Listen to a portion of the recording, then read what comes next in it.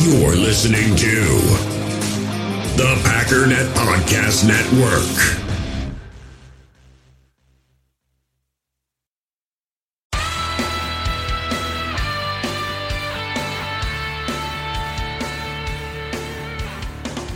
Ladies and gentlemen, welcome once again to the Packernet Podcast. I am your host and resident fanalist, as always, Ryan Schlipp. Check us out online, packernet.com. Find me on Twitter, pack_data. So we went through the top 10, sort of, and we're going to continue on, at least hopefully, if all goes well, through the first portion. Why are you getting all spammy on me now? Anyways, the plan is spend half the show talking about the next 10 prospects. If we skip some, then we skip some. And like all things, this will continue to evolve as I come up with new ways of doing this, some better, some worse, whatever, kind of add some of this, drop some of this. But let's see if I can remember what prospects we went over here. We skipped Bryce Young, CJ Stroud. We talked about Will Anderson, Anthony Richardson, Jalen Carter, Tyree Wilson, Christian Gonzalez, Devin Witherspoon, Will Levis, Paris Johnson, I think that's it. Maybe Bijan, I don't know. I wasn't smart enough yesterday to make a list, but now I made a list. So I'm going to delete those guys from my list. The other cool thing about this is there will be a, maybe I shouldn't delete it. Maybe I should just make it so that there's a record that we can refer back to on what day that's what we'll do. What day I talked about these guys. That means today we will be covering Peter Skoronski, Jackson Smith-Njigba, Bijan Robinson, because I don't think we really went over it officially, Joey Porter Jr., Lucas Van Ness, Miles Murphy, Quentin Johnston, Nolan Smith, Broderick Jones, Kalijah Cansey. I'm using the consensus big board. That's going to continue to change, but it's now set in stone, so as it changes moving forward, it won't, change anymore.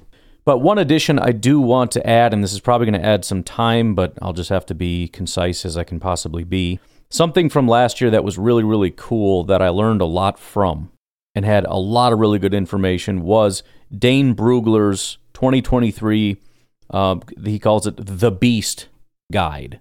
401 scouting reports, 1,893 player rankings, a lot of really, really good information. So I'm going to start with that and dig out any news and notes for these players, and then just, again, kind of give my final thoughts, which, again, entirely up to you how much you care. I have a lot of people ask my opinion. I will happily tell you my opinion is worth less than a lot of people who do this for a living or do this much more thoroughly or have understanding of concepts or this, that, or the other, but I try to do my best at using the resources I have, PFF, SIS, looking at some of their better games, some of their worst games, some of their strengths and weaknesses, and then just kind of giving my own thoughts. And sometimes it's like, you know what? Everybody says this about the prospect. I don't see it. Here's what I see. And it's probably contrary to what everybody else says, but that's fine. It is what it is. And I'm going to stand on my opinions on these things. Also need to try to remember to not scream and yell because I do have the little one down here in the office passed out. So I'm going to take that opportunity to continue recording the podcast. Got to do what you got to do, man. All right, let's get started with Mr. Peter Skoronski. A couple of the highlights from the Beast. Youngest of three, multi-sport athlete, 4-star recruit out of and Northwestern University alum, top 1% of his high school class. 6'4", 313 pounds, played left tackle. I checked his stats on PFF. That's all he's ever done, so he's never done any kind of guard, center, or even right tackle work. Awards, freshman All-American, first team All-Big Ten, unanimous All-American, Big Ten Offensive Lineman of the Year, and team captain. Strengths, quick, controlled feet, balanced power punch, excellent movement. Weaknesses, short arms for an offensive tackle, struggles against long-arm defenders and bull rushes, penalties in 2022. Potential, immediate NFL starter at guard or center with Pro Bowl ceiling. So he does talk about how some teams will essentially take him off their board, quote-unquote, as a tackle, and will only see him as a guard. Others may give him a chance. Peter Skoronski, highly talented and hardworking offensive lineman, strong NFL lineage, excelling in technique and balance, but faces challenges due to shorter arm length. A little bit about his lineage for those that don't know, and probably a little bit more information, stuff that I didn't even know. But it says his father, Bob Jr., was an all-Ivy League defensive tackle at Yale from 1974 to 1977. His grandfather, Bob Sr., who died in 2018 at the age of 84 after battling Alzheimer's, was a left tackle at Indiana and drafted in the 5th round, number 56 overall, that's funny, of the 1956 NFL Draft. After serving 2 years in the Air Force, Bob Skoronski Sr. played at offensive tackle for 8 seasons for the Vince Lombardi and Green Bay Packers from 1959 to 1968, winning 5 NFL championships and the first 2 Super Bowls. Peter grew up a Green Bay Packers fan because of his, I'm going to jack this up, it's Polish, Ziadzi, means grandpa.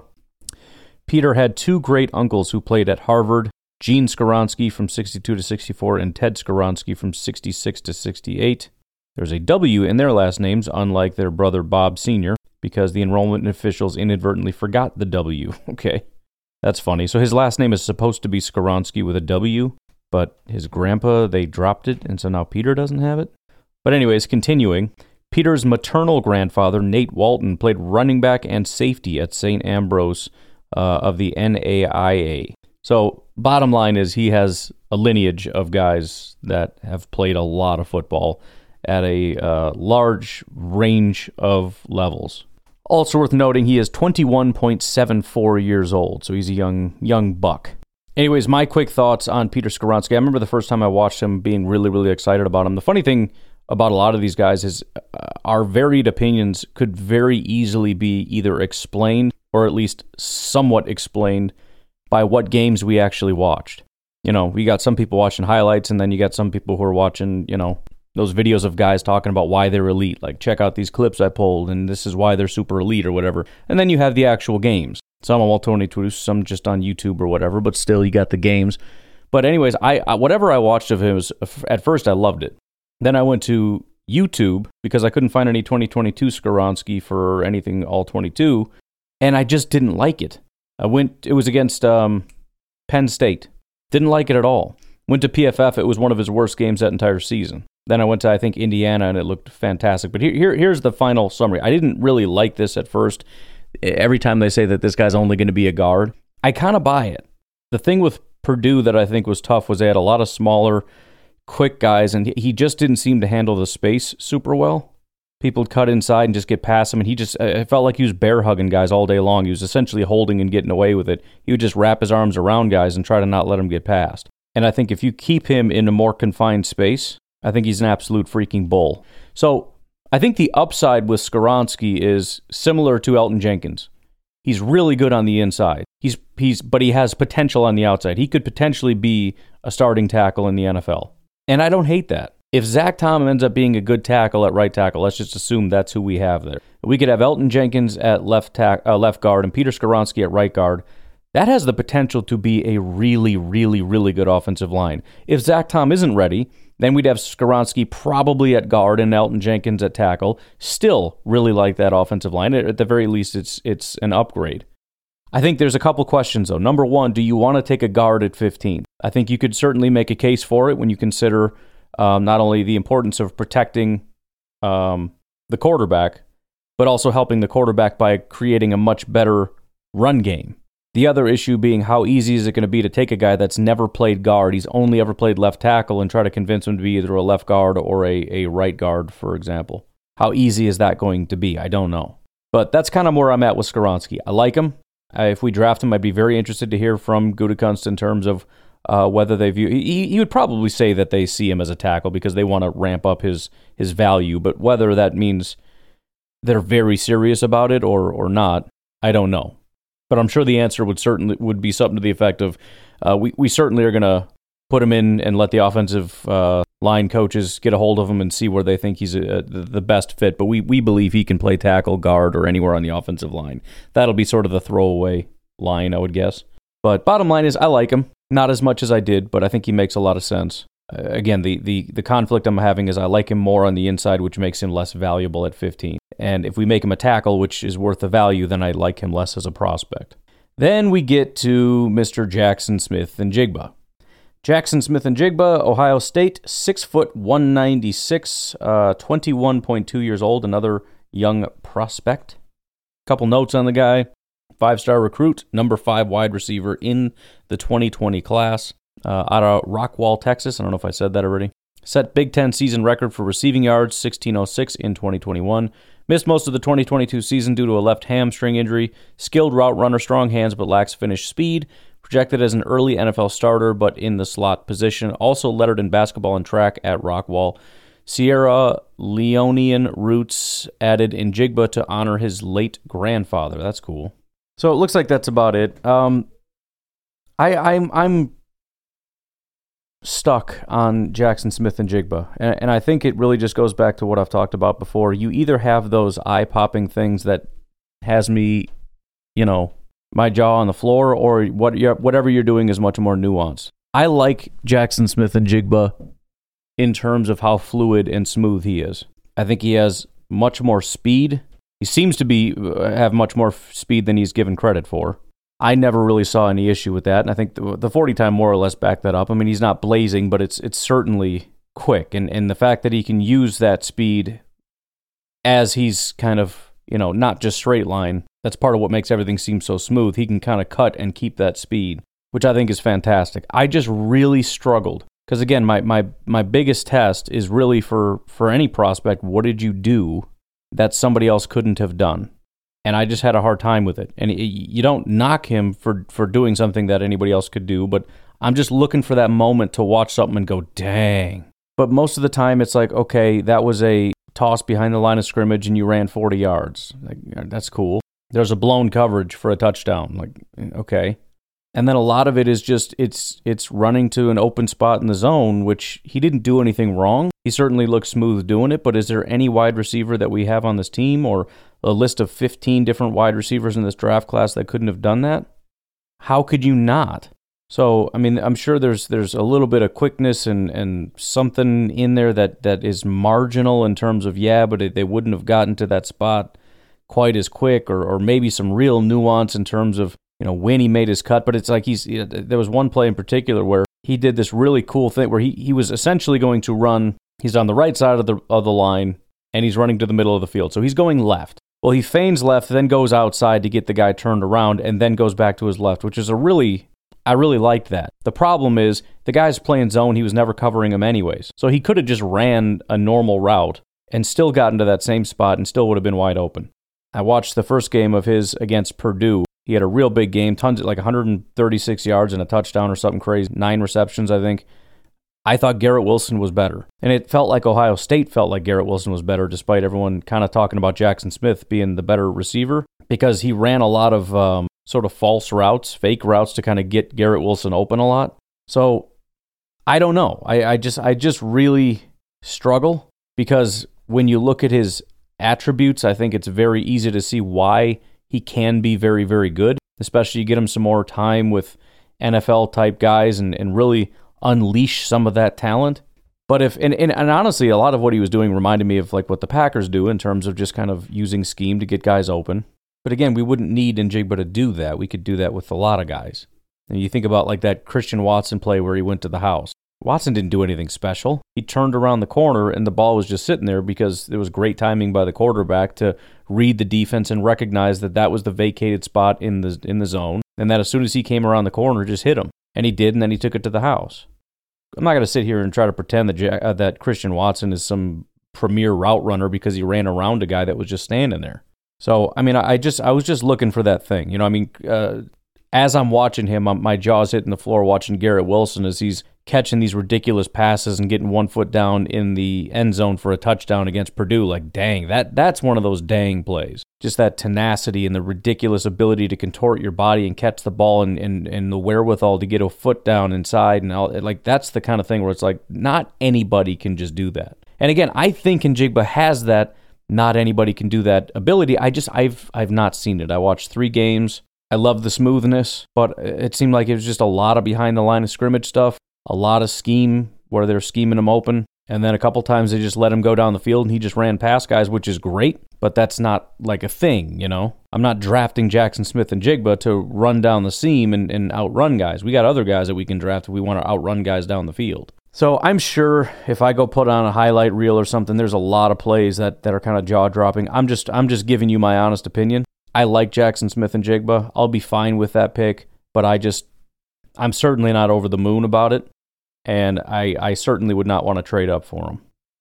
Anyways, next on the list is Bijan Robinson. I've made my position on him known quite well. But anyways, let's get a couple notes in on Bijan Robinson. Let's see. Hold on. There we go. 5'4", 6'11", 215 pounds, from Tucson, Arizona. Also 21 years old. Record holder in Arizona high school football with 7,036 rushing yards and 114 touchdowns. 5-star recruit, number 1 running back in the 2020 class. Unanimous All-American at Doak Walker Award recipient. Skipped the final season of eligibility to enter the 2023 NFL Draft. Let's see, career stats, 539 carries, 3,410 yards, 6.3 average in his career with 33 touchdowns, 60 receptions for 805 yards, 13.4 average, 8 touchdowns. Some of the strengths, weaknesses: strengths, elusive, strong vision, powerful, responsible for 45 plays of 20-plus yards, above-average pass blocker, and vocal leader. That's not a bad thing. Weaknesses: runs tall, inconsistent in pass protection, has fumbled 6 times, durability concerns with past-elbow injury. NFL potential: complete package as a runner and receiver, vision and instinct, field talent, blah, blah, blah. Awards, don't care. College performance, don't care. Summary: Bijan is a talented running back with a strong combination of elusiveness, vision, power, excelling in both rushing and receiving. He has room for improvement in pass protection and has some durability concerns. We already read that. So, here's, first of all, probably the most important thing here. Double-digit NAL deals over his final 2 years at Texas, including Lamborghini Austin, and his own condiment called Bijan Mustardson. I need some of that Bijan Mustardson. Dude, I want to cook with some Bijan Mustardson. I want to go out and barbecue and slather it up with some Bijan Mustardson and then, rub it down.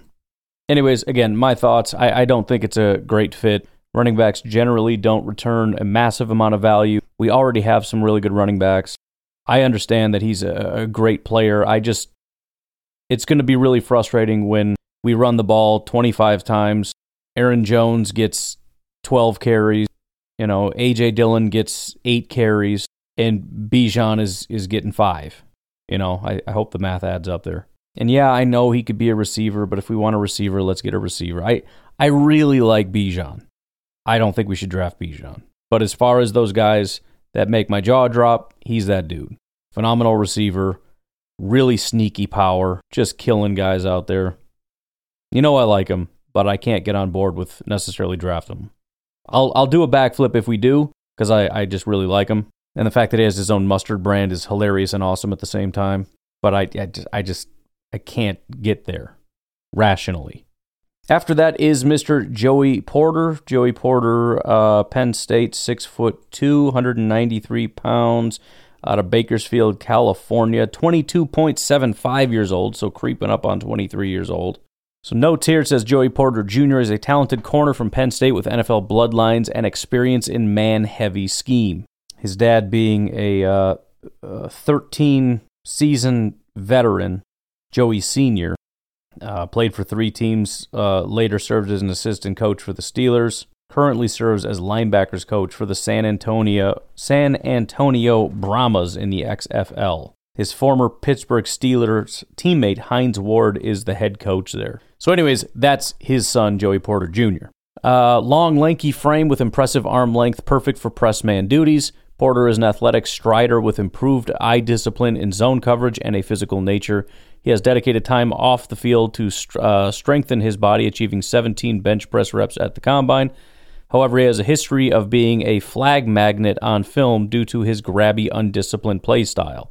Porter may struggle with unbalanced change of direction and emotional control during games. He's best suited for a bump-and-run cornerback position and may not fit all schemes. We don't really need to read the summary because it just summarizes what we just said. Look, the bottom line for me is I'm not a big Joey Porter fan.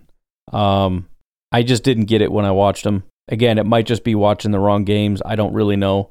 I didn't think the coverage was there. I get that he's a big physical dude. I mean, not even necessarily size-wise, I guess, but he does look very strong. Seems, honestly, and I think I've said this before, he really does seem like a good dude. Same with Jackson Smith and Jigba. There's certain guys, they get on camera and they've got that kind of like, I don't want to look you in the eye, like I'm too cool for this or whatever. Like, there's some kind of an attitude thing that you just look at and you're like, whatever, I guess. It's not my favorite. And then there's other guys that just seem like genuinely good dudes.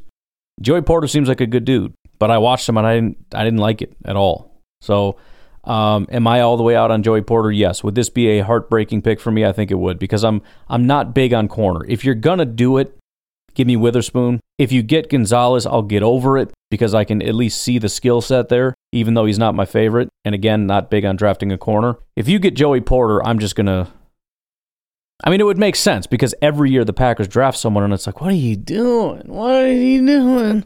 Quay Walker, what are you doing? Stokes, the second round guy? Again? Wait, you drafted a quarterback? You drafted a quarterback. Are you out of your freaking mind? Jair, Rashawn, Savage. I don't think they've ever, aside from Devontae Wyatt, that was my one guy that they drafted in the first round that I was super pumped about.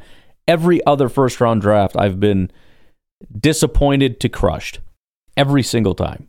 And so Joey Porter would actually make a good amount of sense. Then we get to Mr. Lucas Van Ness, another very, very popular pick for the Green Bay Packers. 6'5", 272, out of Barrington, Illinois, right down the street from where I grew up. 21.8 years old, 3-star recruit, strong side defensive end at number 21 recruit out of Illinois. 2019 Conference Defensive Player of the Year, earned first-team All-State, All-Area honors. Played hockey in high school, led Barrington to the first Final Four appearance in the state championship. Committed to Iowa in 2019, number 17th ranked recruit in Iowa's 2020 class. Freshman All-American 2021, second-team All-Big Ten 2022. Led the team in tackles for a loss and sacks. Gained 35 pounds of muscle in college. Experienced at both defensive tackle and edge rusher positions. Ascending player with the upside of an impactful NFL starter. Inside, outside versatility, competitive toughness. Overall, Van Ness needs coached up with his pass rush construction and overall pacing, but he's an ascending player and competes like a grizzly bear with his fierce power and explosive twitch. He has upside of an impactful NFL starter with inside-outside versatility regardless of scheme. So, again, I hate to sound all nitpicky and whatnot, but these are kind of my issues with him. It's obvious to see that power, right? His ability to kind of get inside and just stand a guy up. The problem is I just rarely see him actually make plays. It's just, you can beat the guy in front of you without actually doing anything. I don't know how many times I see him actually stand the guy up and think, dang, man, he's got complete control. And then the running back will run right next to him, and he doesn't even get his arm out to make a play, so what's the point? There was a play against, I forget which team it was, but he had a free run at the quarterback, and not only did he not get to the quarterback, but the quarterback broke the pocket, easily got away from Van Ness, and threw a touchdown pass. It's like, at some point, dude, I got to see you make a play here. And, occasionally he does. He'll be able to do something, but I generally agree with the idea that, you can see sort of the upside, but he needs some refinement to actually turn all that power and everything else into, something. It has to produce. And that's kind of what happened with Rashawn. But, I'm not sitting here trying to project out whether or not the guy's going to turn into Rashawn. And the fact that he's a 3-star recruit as opposed to Rashawn, who was like the number one guy in the nation, means I don't know that he necessarily has... in fact, I know he doesn't have Rashawn tools. That doesn't mean he can't become a good player. But the other thing I don't like is that whole inside-outside thing. I just don't like that. I don't think he would be in the NFL, but it's the same thing with Tyree Wilson. You got to pick a lane, man. That whole tweener thing just doesn't seem to ever really work out. Just makes me think of Dayton Jones, and I just don't want to go down that road again. Down the road again. That was a really good draft class. I mean, Dayton was bad, but Eddie Lacy, David Bakhtiari, J.C. Treader, Jonathan Franklin, Micah Hyde, Josh Boyd, Nate Palmer, Charles Johnson, Kevin Dorsey, and Sam Barrington. It was solid, man. And then before that, Nick Perry, Jarrell Worthy, Casey Hayward, Mike Daniels, Dron McMillan, Terrell Manning. It went downhill pretty fast, but Perry, Worthy, Hayward, and Daniels, dang. But yeah, I'm not overly excited about Lucas Van Ness, especially considering it's sort of a maybe he'll be good sometime in the future kind of a thing. This is going to be a full show, isn't it? Miles Murphy, double time now. 6'4", 268 pass rusher for Clemson, 21 years old, 21.3 years old, out of Marietta, Georgia.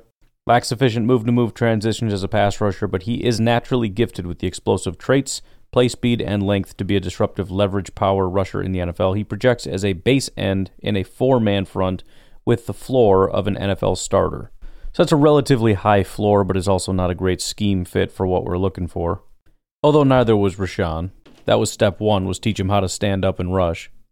So my thoughts generally on Miles Murphy, he's sort of the anti-Lucas Van Ness. Lucas Van Ness is a freaking rock. He's bigger than you, stronger than you, and he's going to push you around. He just doesn't really get the job done. Miles Murphy doesn't like contact.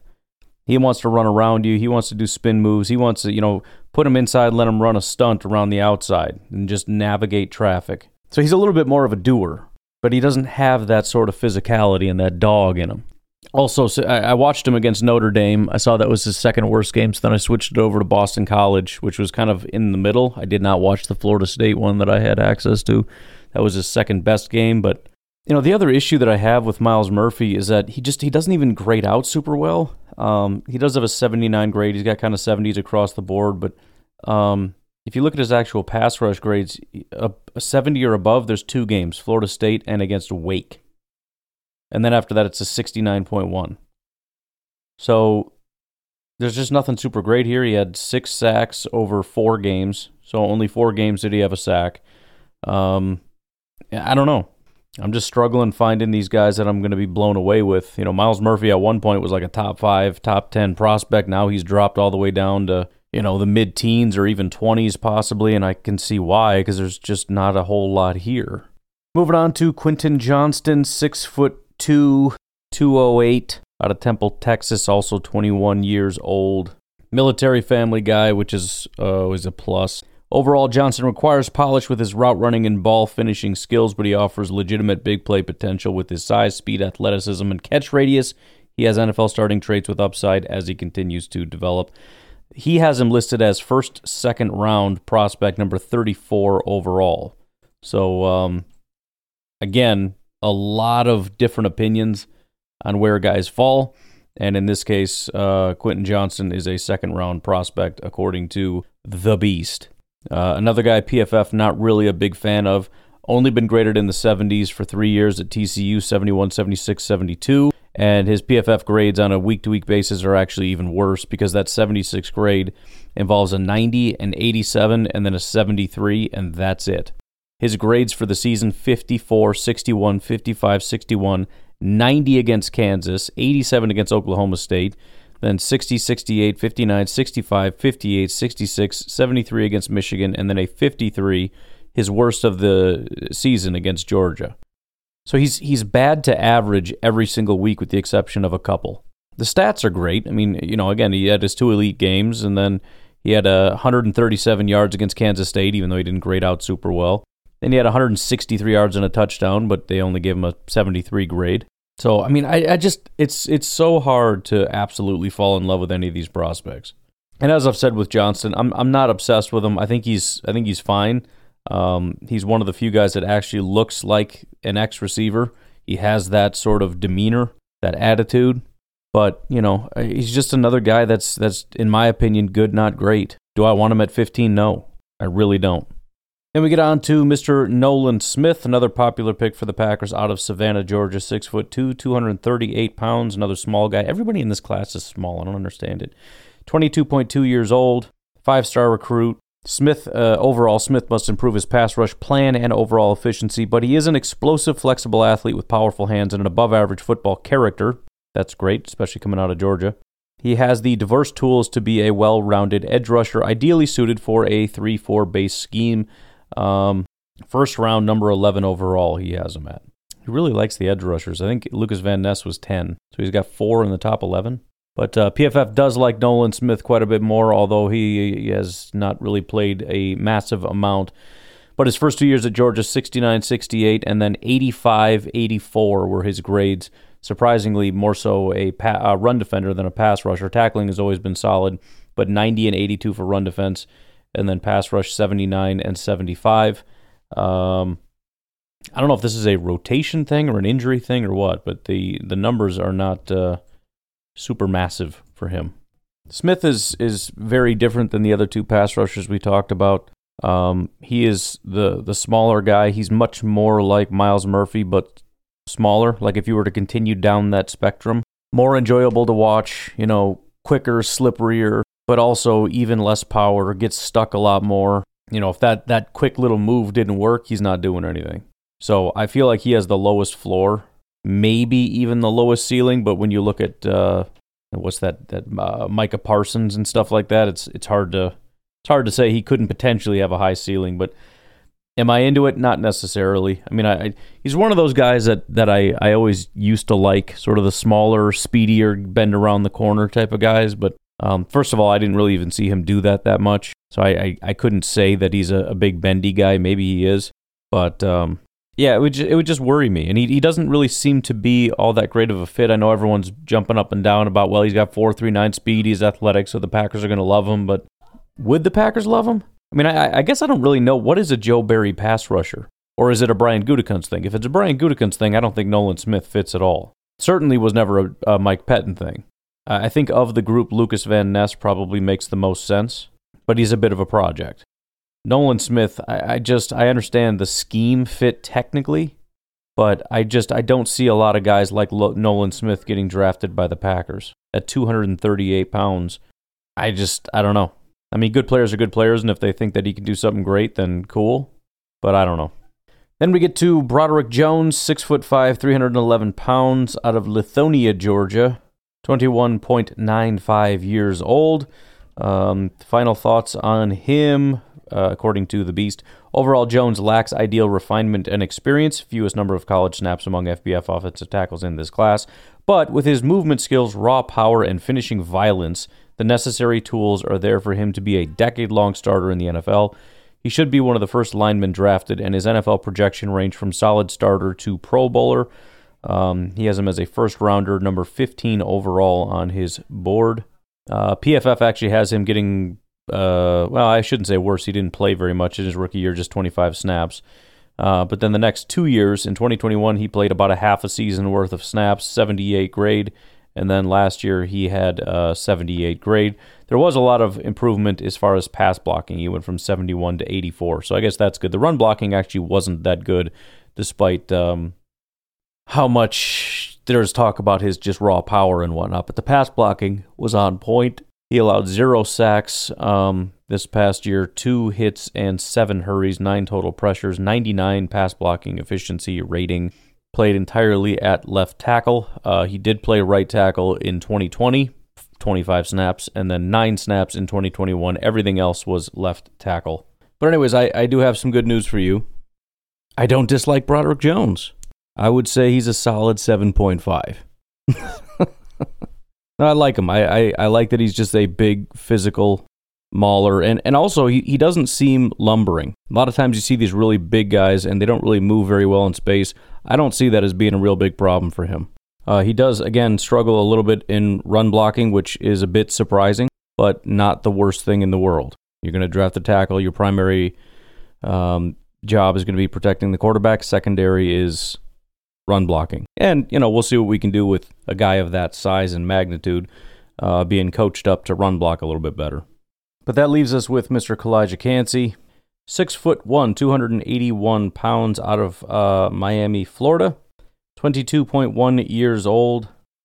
The Beast says Kancey's undersized frame and average strength will be more pronounced versus NFL blockers, especially in the run game, but his get-off agility and quick hands allow him to leverage gaps and disrupt the backfield. Although not quite on Donald's level as a pro prospect, the parallels are encouraging, and he projects as a starting NFL 3 tech. Grade, first, second round, he has him at number 26 overall. And as far as PFF absolutely loves the guy. 80 grade as a rookie, goes up to an 84 and then a 91.8 this year. He had 47 pressures on just 275 pass rush snaps, 8 sacks, 9 hits, 30 hurries.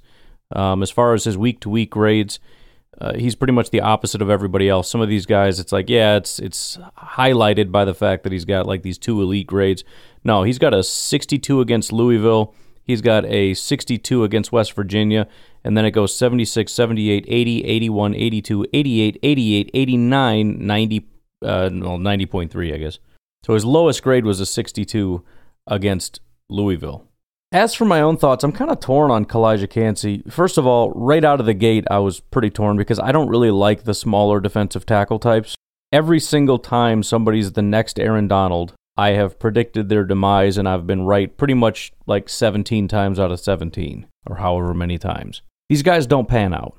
They lose their ability to be these elite pass rushers, and then they just become undersized guys that can't stop the run and get pushed around a lot. But PFF likes them. And then I watched him, and it's like, yep, this is pretty much what I thought. Once every 10 snaps or so, he does this cool pass rush move and something or another, and he does something cool. But then every other time, he's just getting pushed around. But as the game went on, and I'm watching him against Tennessee, around halftime-ish, I really started to appreciate him. And it's one of those things where, in scouting, when those people will say, tell me what he can do, don't tell me what he can't do kind of thing. He has some pretty amazing ability, and not just pass rush, although I do think he has quite a big arsenal and he does some pretty cool stuff. I mean, like speed to power from the interior. This, I don't know what the moves are called, but you get up inside of his chest and then you rip him downward and kind of propel yourself forward as the offensive lineman goes tumbling forward to the ground. He does that a ton. He loves that move. Of course, he's very good with all the stunts and twists because he's got a little bit more speed. But there have been several plays where his bull rush is freaking lethal.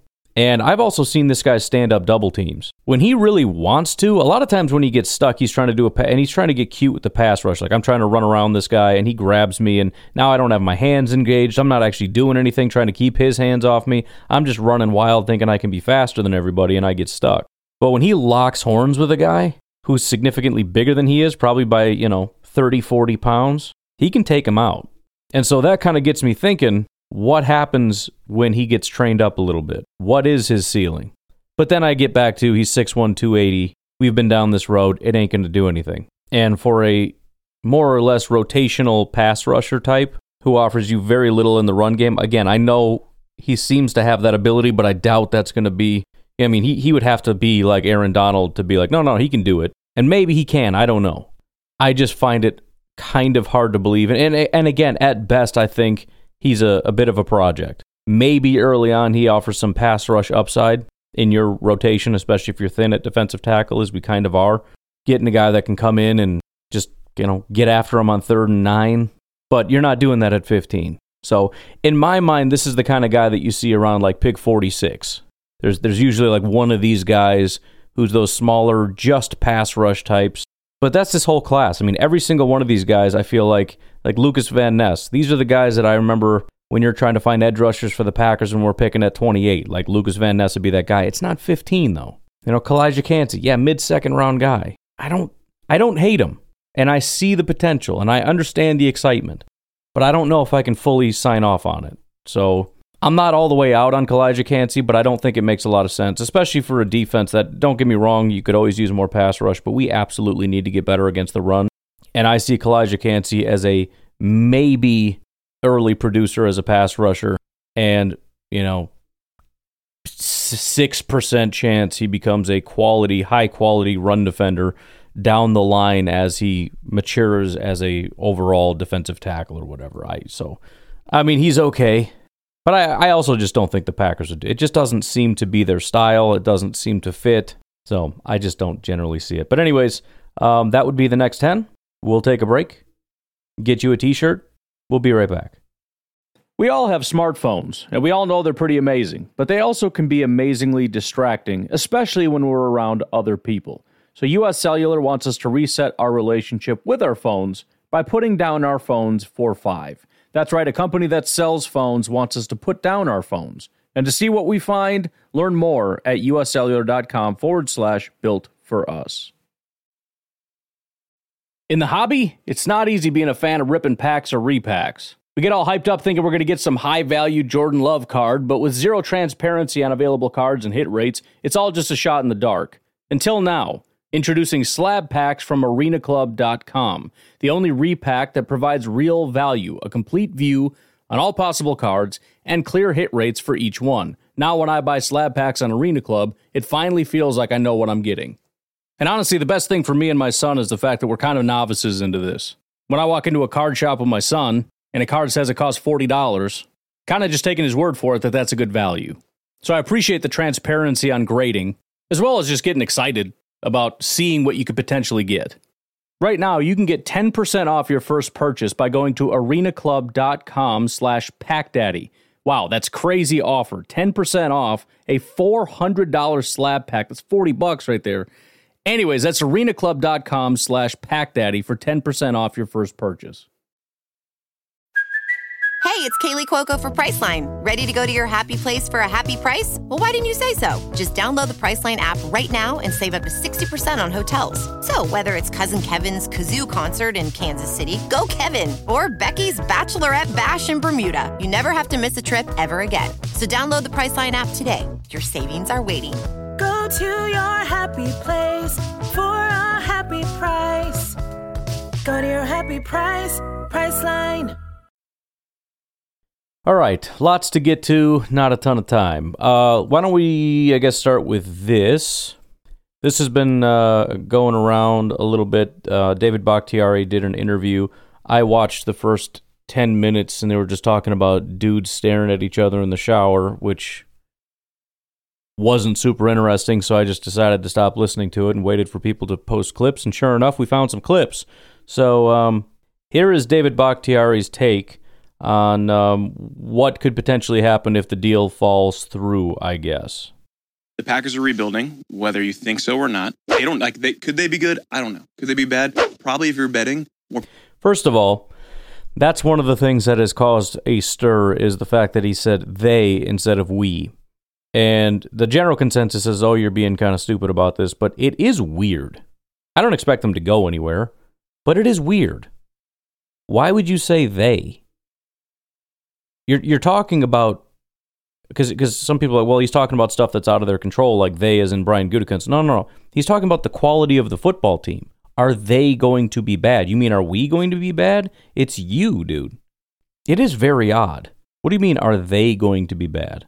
It's just a weird thing to say. I don't understand. More people are going to think they're going to be bad than good.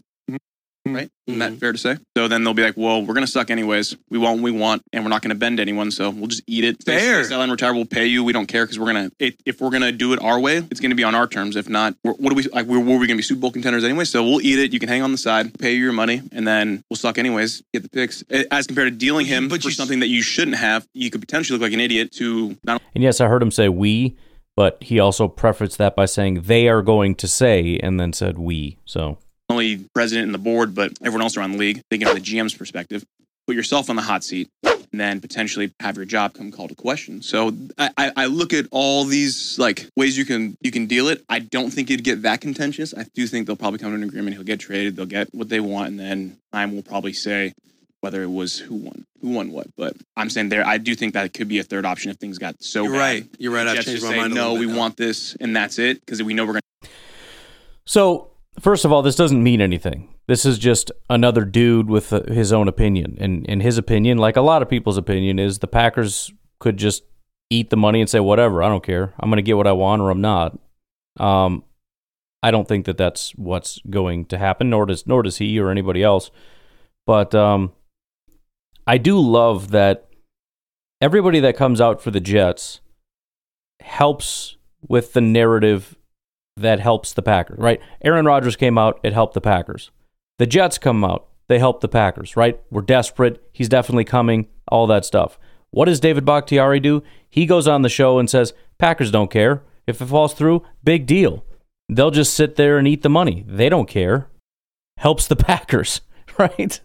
It's funny because there really is no narrative out there that is like massively, and not that narrative is really the biggest piece. I'm just pointing this out. Narrative is all on the side of the Packers.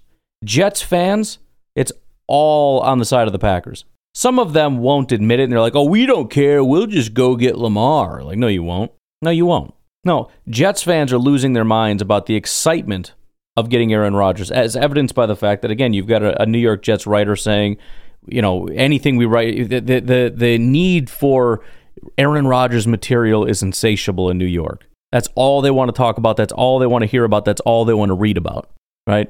You get Boomer talking to the GM like, I got to ask you, is Rodgers coming? Yeah, he's coming. Ah! Everybody's screaming. So the Jets organization, everything they're saying is Packers favor. Jets fans, Packers favor. Packers organization, Packers favor. We don't care. We're willing to wait. Not a big deal. Aaron Rodgers, Packers favor. David Bakhtiari, Packers favor. Jets players, come on over, man. You could go, well, yeah, we want you. Oh, yeah, it's good. Packers favor. And even Packers fans. What are Packer fans saying? We want it first. We want two first. You can say, well, that's Jets. No, it's not. We're greedy.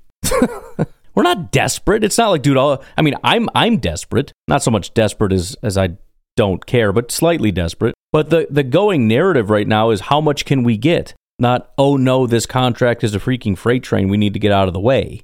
which tends to be more my stance. But that you talk to Jets fans and they're like, oh, Packer fans are so stupid. They think they're getting it first. They think that seems to fly in the face of the abject paranoia and the fact that we're desperate to just get rid of the guy. Doesn't seem to be the case. Narrative. What is the broader narrative? Anyways, I wanted to play this next here. So this is from Adam Schefter on ESPN NFL Live.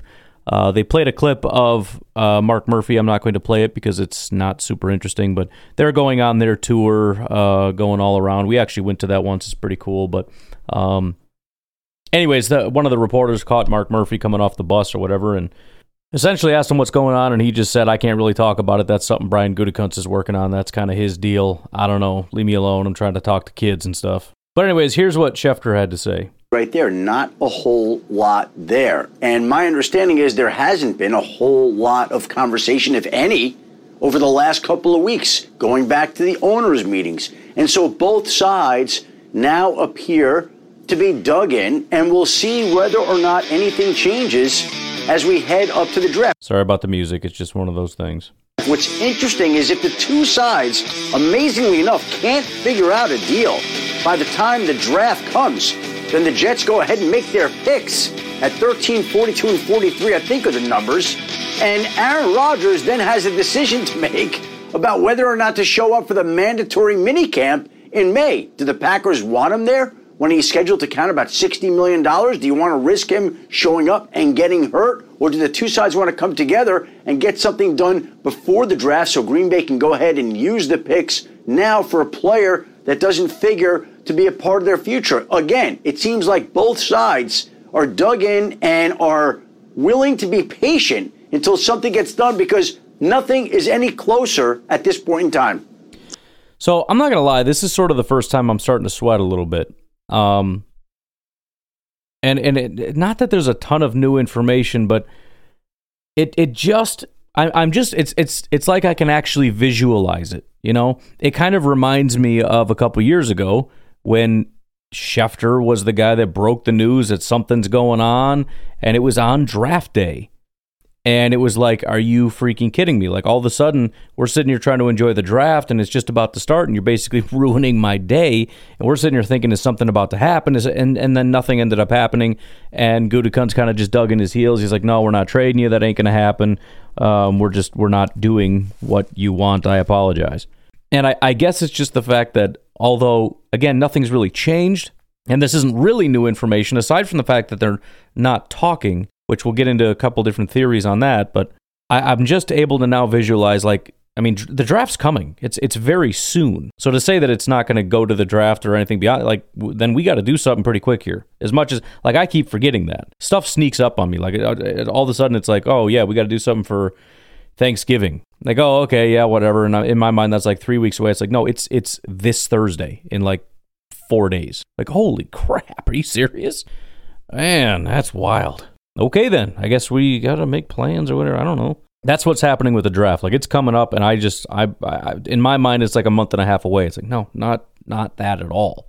So then I'm thinking, okay, it's becoming to the point where, is it more or less likely that on, at the start of draft day, this deal is done or it's not done? I'm kind of leaning toward it's not going to be done. Just because it's been so long already. And maybe I'm wrong and it'll be done in the next week or two or whatever, but I'm envisioning it's draft day and we're sitting here going, is it going to happen? Like, is there about to be a big trade?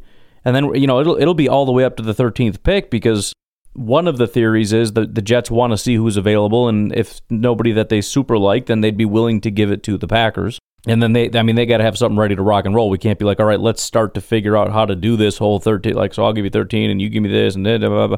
We got to have that locked and loaded because somebody's got to make a pick pretty soon. And the Packers would have to be ready to basically figure out what they want to do with their pick also. But also, there's a question of maybe what if the Packers want to trade up? We can't do that if you wait until 13. So I don't know. But it'll be all the way up to 13 where we're starting to sit there and wonder. And then you'll see the pick is in and we'll just kind of slouch in our chairs and go, I guess we'll see what happens tomorrow. I mean, it could technically be today, breaking news, because now that 13's gone, we have to pull the trigger on round 2. So that could be something that could happen still sometime today. Maybe it's during the draft, and once the picks are done, we get it done or whatever, or after the draft it gets announced, or maybe tomorrow. But then again, it's like, what happens if those picks come and go? Like pick 42 or whatever is going to come up and be like, are you freaking kidding me right now? Like, are we really doing this? And then they come and go, and then it's like, all right, we got to try to enjoy pick 45 while also trying to process the fact that, like, where are we at right now? Like you said, I mean, is he going to be showing up to camp, or are we going to get this done after the fact? Now that we have some clarity that we're not getting it done now and it's going to be next year, like, what are we doing, boys? And as far as the, all quiet on the Western Front, which for some reason keeps popping up, I don't know. I have to put it on a t-shirt.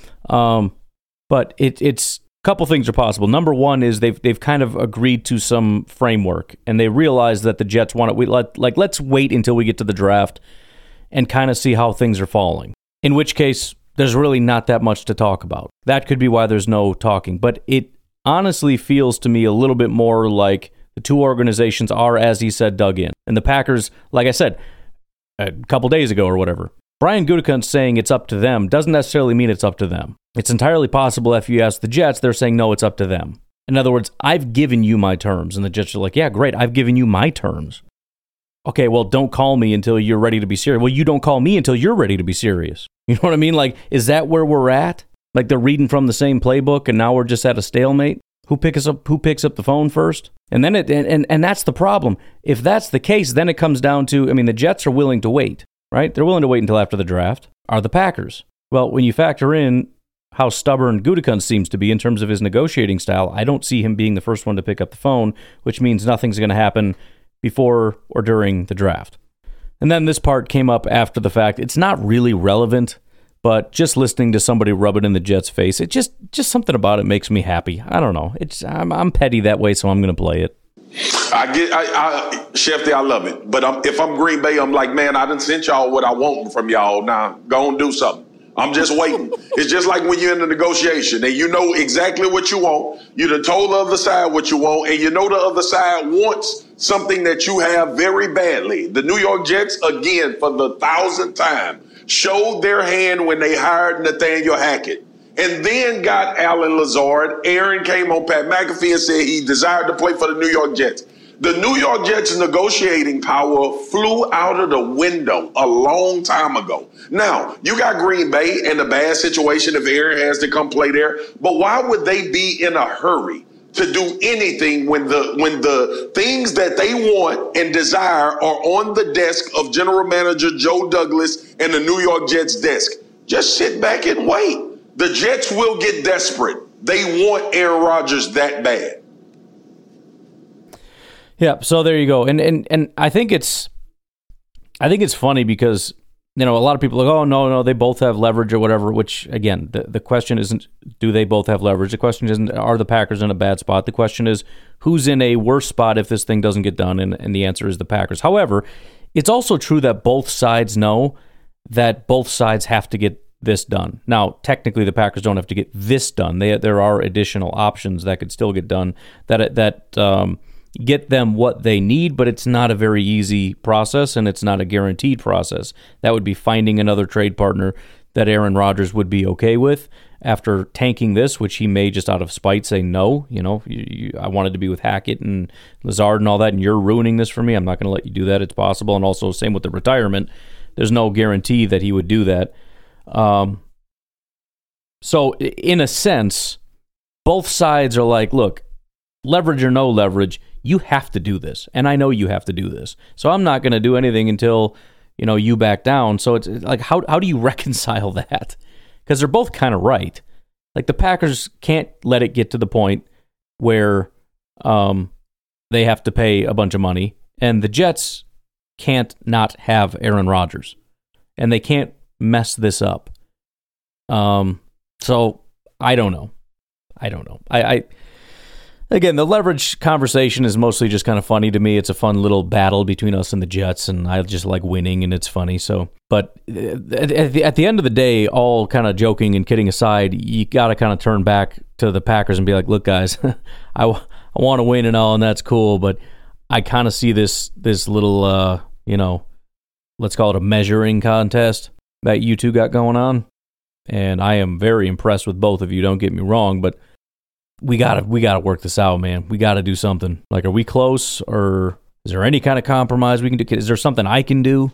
Can we pull up like a GoFundMe and put some money together to kind of bridge that gap? You know, Packers fans and Jets fans can get together, pool our money, give it to the Jets or something, or the Packers or whoever it is that's eating money that's not happy with it. Something, you know, anything, please. Because that's the other funny thing with like Packers and Jets fans arguing about like who has the... Dude, we're both, let's be honest, we're both desperate for this, okay? Packers fans seem to be a little bit more desperate about the picks, but dude, we can't get stuck with this. It's going to be bad. And Jets fans, don't even act like you're not desperate for the guy, because you are. Not just because you're super excited about the potential, but you go from, dude, maybe we actually have a shot at a Super Bowl. Maybe angry Rodgers becomes MVP Rodgers. We have the MVP of the league on our team. Can you freaking even imagine that? To, wow, we're the worst team in football. Cool. I guess we get to pick such and such, which actually, if I'm a Jets fan, that's kind of appealing. Dude, you get number one pick of the quarterbacks next year? Maybe this shouldn't work. I don't know. I think you should tank, but you're dumb, and this will be your one chance to actually get the quarterback of the future, and you're going to ruin it by getting Aaron Rodgers. Not you personally, Jets fans. I love you guys. I'm just saying the universe hates you. It's all I can come up with. And then finally, I wanted to play this little piece here from Aaron Jones. This is another bus tour interview that everybody's pretty excited about, and just kind of, again, tells us what we already know, and that is that Aaron Jones is a class act and a great dude. Because I wanted to be here. This is home for me. You know, those guys in the locker room, those are my brothers. The people upstairs, they believe in me. They've believed in me since I've gotten here. So that's been huge for me. This is, like I said, this is home, the best fans. And it just made sense on deal-wise. You know, the market for the running backs was a huge gap between $16 million and Christian McCaffrey was at 12. So I wouldn't say a pay cut, because I never made $11 million in my career. So this is still the most I've ever made, and it still has me at the second highest paid for the back. So it matched up with the market, and you know I didn't want to be greedy, and you know I'm a team player. I want to help the team and help get as many guys in here as we can. So if that means free up a little money, I will. You're always putting other people first, but did you buy anything with that new money from the contract to treat yourself a little bit? No, sir, not yet. So I'm still waiting on it to hit. I think it'll hit on the 15th, so that's a good thing. But no, I don't think I'm going to buy anything. I'm just going to maybe something for my mom, but that's about it.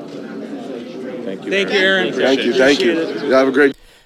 Anyways, so yeah, freaking great dude. I mean, just the fact that that's his mentality, you know. He took a pay cut, and then he said, I wouldn't really call it a pay cut because I'm making more than I've ever made in my life. I'm still one of the highest paid running backs in the NFL, and, you know, obviously I want to do whatever I can to help my teammates. Like, okay, that's still a pay cut, dude.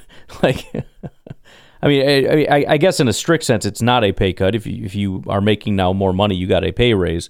But you were due, and all you had to do was tell the Packers. Now, granted, again, it's possible he would have gotten cut.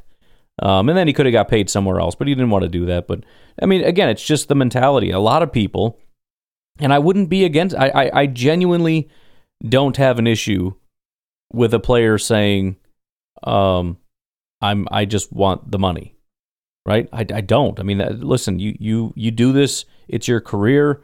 Right? I mean, you can talk about how you owe it to the fans, but you know the fans are going to spit on you the moment that you go somewhere else or anything else, so you should focus on you and your health and your career and all that stuff, whatever you think is best for you.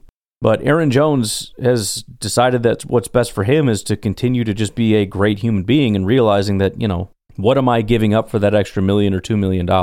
My team, my fans, the front office that believes in me, the locker room. And he said, I don't want to be greedy, which I don't even think it's greedy to just accept the money that you were promised. You know, I mean, and really there's the other ethical side of it too, which is we entered into a contract together.